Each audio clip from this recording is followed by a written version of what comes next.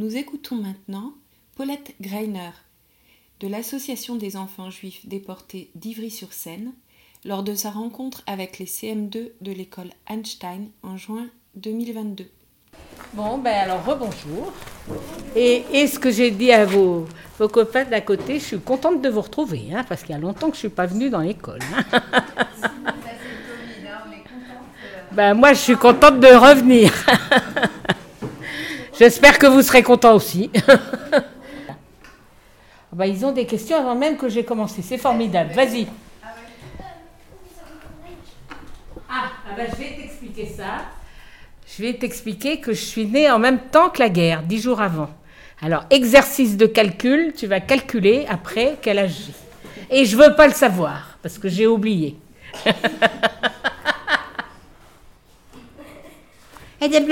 Prends ta calculette. J'ai un certain âge. 95. Allez hop. 105. 100 quoi? Qui dit mieux? 100 par là. Bon, allez. 4000. 4000, d'accord. Je propose quand même qu'on écoute. D'abord, on écoute et après, vous poserez toutes vos questions. Et là, je vous le calculerai chez vous. Exercice de calcul, c'est très bien. Bon, allez, on y va. Alors, puisqu'il y en a certains qui m'ont vu à la cérémonie de l'arbre aux enfants, vous savez que d'une part, je m'occupe à Ivry d'une association. Donc, cette association qui a fait comme travail de retrouver les noms de tous les enfants qui habitaient Ivry, qui ont été arrêtés pendant la guerre, qui ont été déportés, qui ont été assassinés, qui ne sont jamais revenus. Et il y en a 39 dans tout Ivry. Donc, à l'époque de la guerre, il y avait 3 écoles primaires à Ivry. Donc, dans ces 3 écoles-là, on a mis des plaques commémoratives. À l'extérieur, c'est le même texte. Et à l'intérieur de l'école, il y a les noms des enfants qui allaient à l'école dans ces écoles-là et qui sont parvenus. Et alors, donc, moi, je me suis occupée de cette association depuis sa création. Ça fait bientôt 20 ans. Et par ailleurs, comme je vous ai dit, je suis née à quelques jours de la déclaration de guerre dans une famille juive qui était parmi les principaux persécutés par le régime nazi. Donc même si j'étais petite, j'ai été témoin de beaucoup de choses, ce qui permet de le raconter. Et comme c'est quelque chose qui me tient à cœur, je me suis documentée et je fais ça comme ce qu'on appelle un devoir de mémoire, parce qu'il faut que l'histoire se transmette pour qu'on ne l'oublie pas. Donc je suis née à 10 jours de la guerre, dans un... qu'est-ce qui t'est arrivé, toi? J'ai tiré, il s'est cogné dans le sol et il n'a pas compris. Mais ça va s'arranger. Dans l'est de la France, le département de la Moselle, avec des parents qui étaient émigrés d'Europe centrale, qui arrivaient d'un pays qui avait changé 3 fois de nationalité pendant qu'ils y étaient. Quand ils sont nés, c'était l'Empire austro-hongrois, c'est-à-dire qu'ils sont allés à l'école en parlant le hongrois. Après, c'est devenu la Roumanie très peu de temps. Après, c'est devenu la Tchécoslovaquie quand la Tchécoslovaquie a été créée. Donc, quand ils sont arrivés en France, ils sont arrivés avec des passeports tchèques. Et maintenant, c'est l'Ukraine. Ça a été annexé par l'Ukraine.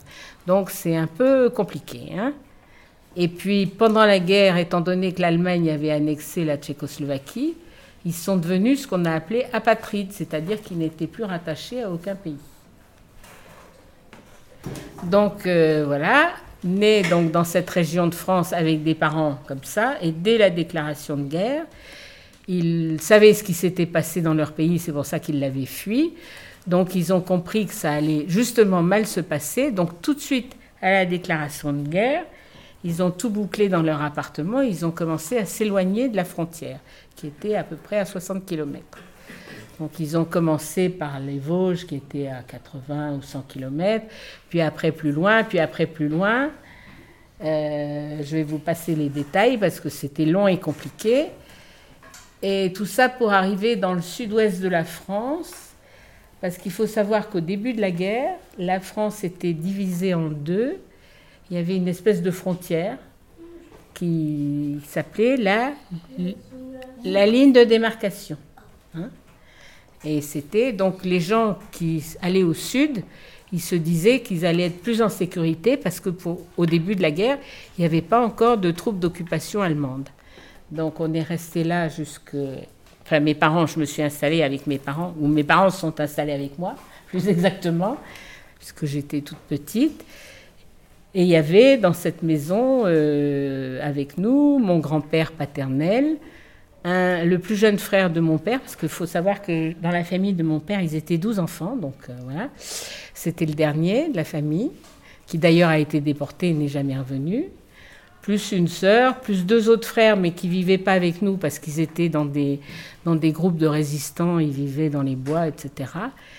Et donc on vivait là. Et mon grand-père, qui ne parlait pas un mot de français, dès ce moment-là, mes parents ont décidé qu'on dirait à tout le monde qu'il était sourd-muet. Comme ça, il ne pouvait pas répondre et on ne pouvait pas se rendre compte qu'il ne parlait pas français. Et donc dans cette ville, c'était dans le Lot, qui était la zone dite libre. Elle n'est pas restée libre très longtemps parce que dès les années 42, les Allemands ont passé la ligne de démarcation et puis ont commencé à aussi envahir le sud de la France. Donc mes parents, comme beaucoup d'autres familles, ont compris que ça allait être de plus en plus difficile, que peut-être ils devraient encore aller plus loin, et donc ils ont décidé de trouver une famille d'accueil parce que beaucoup de parents essayaient de mettre leurs enfants à l'abri en se disant que si eux n'arrivaient pas à s'en sortir, peut-être que les enfants seraient sauvés. Donc comme ça, on m'a trouvé une famille d'accueil que personne ne connaissait, qui a dû leur être signalée par soit des groupes de résistants, soit une de mes tantes qui habitait déjà dans cette ville de Dordogne. Et cette famille avait accepté d'accueillir chez eux des enfants, même juifs. Donc à 3 ans et demi à peu près, mes parents m'ont mise dans un bus toute seule pour partir dans cette famille. J'étais sous la surveillance du chauffeur de bus. Et je suis arrivée donc dans cette famille du Périgord, que je ne connaissais absolument pas, mais qui s'est avérée d'une part une chance extraordinaire parce qu'ils étaient très, très aimants, très attentifs, j'ai eu une vie de rêve pendant les années de guerre, ce qui peut paraître extraordinaire. D'une part parce qu'ils étaient très gentils, d'autre part parce qu'ils étaient fabricants de conserves. Donc en temps de guerre, ça sert d'avoir des provisions quand personne n'a rien à manger. D'autre part, parce que c'était une petite ville qui avait beaucoup de fermes autour et qu'on pouvait aller s'approvisionner. Et aussi parce qu'il y avait un jardin, donc toutes les conditions étaient réunies. Et puis pendant ce temps-là, mes parents sont restés dans leur petite ville, pas très longtemps, parce qu'après, il y a eu des rafles, etc. Ils ont dû aller plus loin. Mais il faut aussi savoir que nous n'avions aucun contact. Parce que comme tout était dangereux, déjà la première chose, quand je suis arrivée dans ma famille d'accueil, on m'a changé mon nom. Parce que comme au départ, je m'appelais Bergman, ce qui n'était pas très français comme nom, on m'a changé mon nom, on a décidé que je m'appellerais Delage. Et il a fallu qu'à 3 ans et demi, j'apprenne mon nouveau nom de famille et que je me trompe surtout jamais. Et puis on m'a appris à dire que je n'avais plus de parents, puisqu'on ne pouvait plus avoir de contact avec mes parents, que j'étais orpheline, que mes parents étaient morts sous des bombardements, et je devais raconter ça à tout le monde. Et j'étais très fière de ne jamais m'être trompée jusqu'à la fin de la guerre. Alors ça, c'est une chose. Et puis donc, dans cette famille, on n'avait aucune nouvelle de mes parents. De temps en temps, ils leur écrivaient des lettres, mais sans dire que c'était leur fille, en disant qu'ils avaient une petite fille orpheline en garde, elle allait bien, elle grandissait, etc. Ils leur envoyaient de temps en temps une photo, mais on ne savait absolument pas s'ils recevaient ou pas, parce qu'on ne savait pas s'ils étaient au même endroit, s'ils avaient déménagé, on ne savait pas. Et puis, comme il y avait, à l'époque, vous savez qu'il n'y avait pas de téléphone, enfin, très peu de gens avaient des téléphones, mais en plus, c'était interdit pour les Juifs d'avoir des téléphones. Et puis, il n'était pas question qu'on fasse le lien entre eux et moi. Donc pas de téléphone, ils n'écrivaient pas, on ne pouvait pas savoir ce qui leur arrivait. Donc on a vécu comme ça jusqu'à la fin de la guerre, jusqu'après la libération, où mon père a téléphoné pour dire qu'ils étaient toujours en vie et qu'il allait venir me voir. Oui. Qui m'ont attrapé? Non, et personne n'a essayé de m'attraper. Parce que j'étais bien protégée. Oula, ça fuse déjà, vas-y. Par qui vous étiez protégé? Par la famille dans laquelle j'étais. Normalement, ceux qui partent, c'est pas des déserteurs. Déserteurs de quoi? Ceux qui partent de leur pays. De l'armée. Pourquoi? Ceux qui quittent l'armée, ils sont déserteurs. Mais ceux qui partent de leur pays, ils sont quoi? On en entend parler tout le temps en ce moment. C'est des immigrés, c'est pas des déserteurs. Voilà. Mes parents étaient des émigrés d'Europe centrale. Voilà. Oui.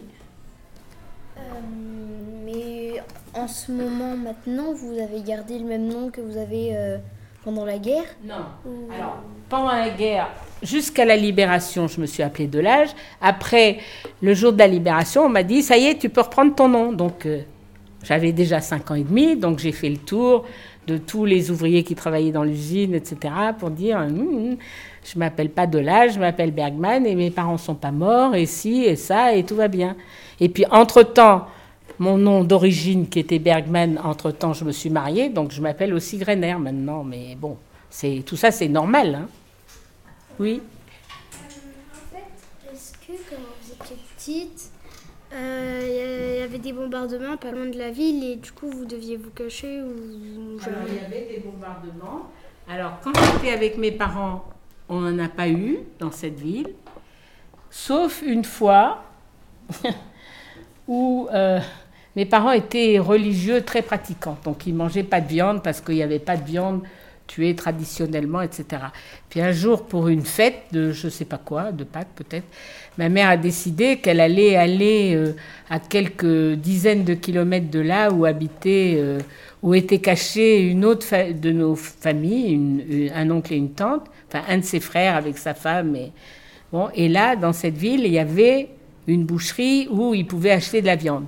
Donc nous voilà partis toutes les deux pour passer quelques jours et puis rapporter un peu de viande chez eux. Et là, pendant qu'on y était, ce jour-là, il y a eu un bombardement, effectivement. Donc d'abord, il y avait des alertes au bombardement et tous les gens devaient descendre, se mettre à l'abri, à la cave ou dans les abris. Et effectivement, c'est ce qui s'est passé. Et bon, alors ça fait rigoler tout le monde, mais toute la famille est descendue à la cave et comme j'étais haute comme ça, ils m'ont oubliée. Ils ne m'ont pas emmenée à la cave, donc je me suis planquée sous une table. Et comme on était à l'heure du dessert, j'étais sous la table. Et dessous la table, j'ai piqué toutes les parts de tarte qu'il y avait sur la table et j'ai tout mangé. Et quand ils sont remontés, j'étais en pleurs parce que j'avais trop mangé, j'étais malade. Voilà, oui. C'est le cachée? Oui. Alors, il faut tuer les animaux selon un certain rite, etc. Enfin, c'est très compliqué. On a le droit de se compliquer la vie si on veut. Hein. Chacun son truc. Oui. Et donc, vu que vous avez dit que vous êtes né 10 jours avant la guerre, comment vous vous êtes fait pour, quand vous étiez bébé pour vous nourrir?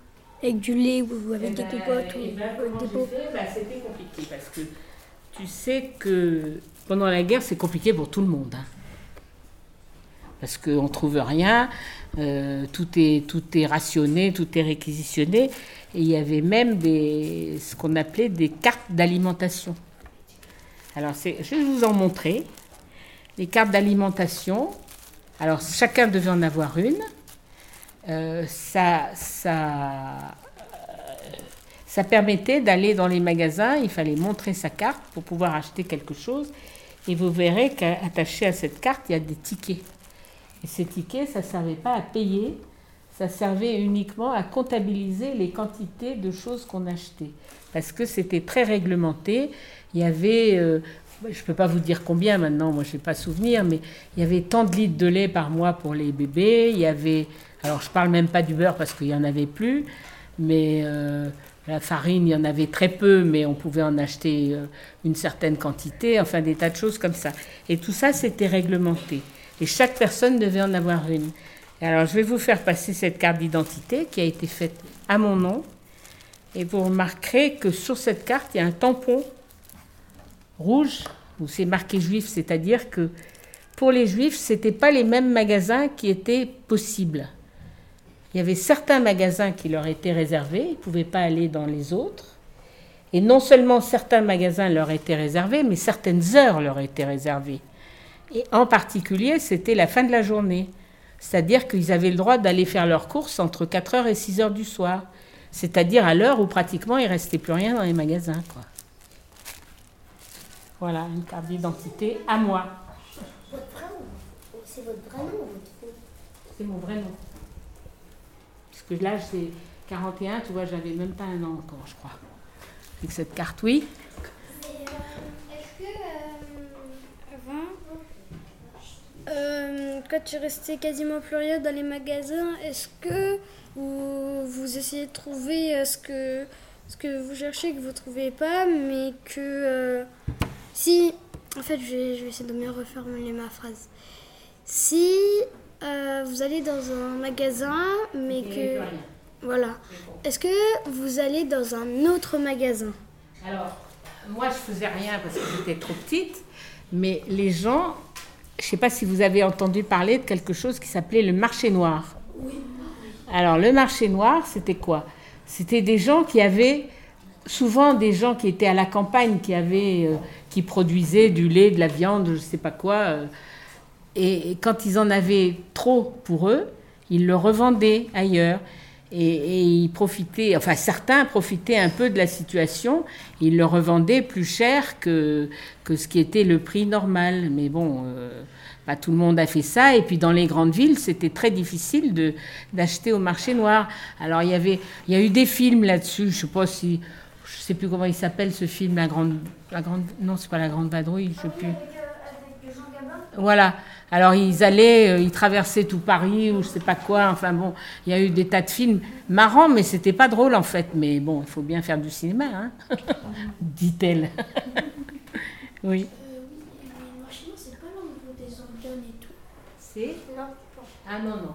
Le marché noir pendant la guerre, c'était des gens qui vendaient des produits de première nécessité, si tu veux, parce qu'ils avaient... Soit parce qu'ils ne pouvaient pas utiliser tout ce qu'ils avaient, et parce que les gens manquaient de tout. Alors ils étaient prêts. Imagine s'il n'y avait plus de lait dans les magasins. Les gens qui avaient des bébés, ils étaient prêts à n'importe quoi pour acheter du lait. Reportage dans mon cartable.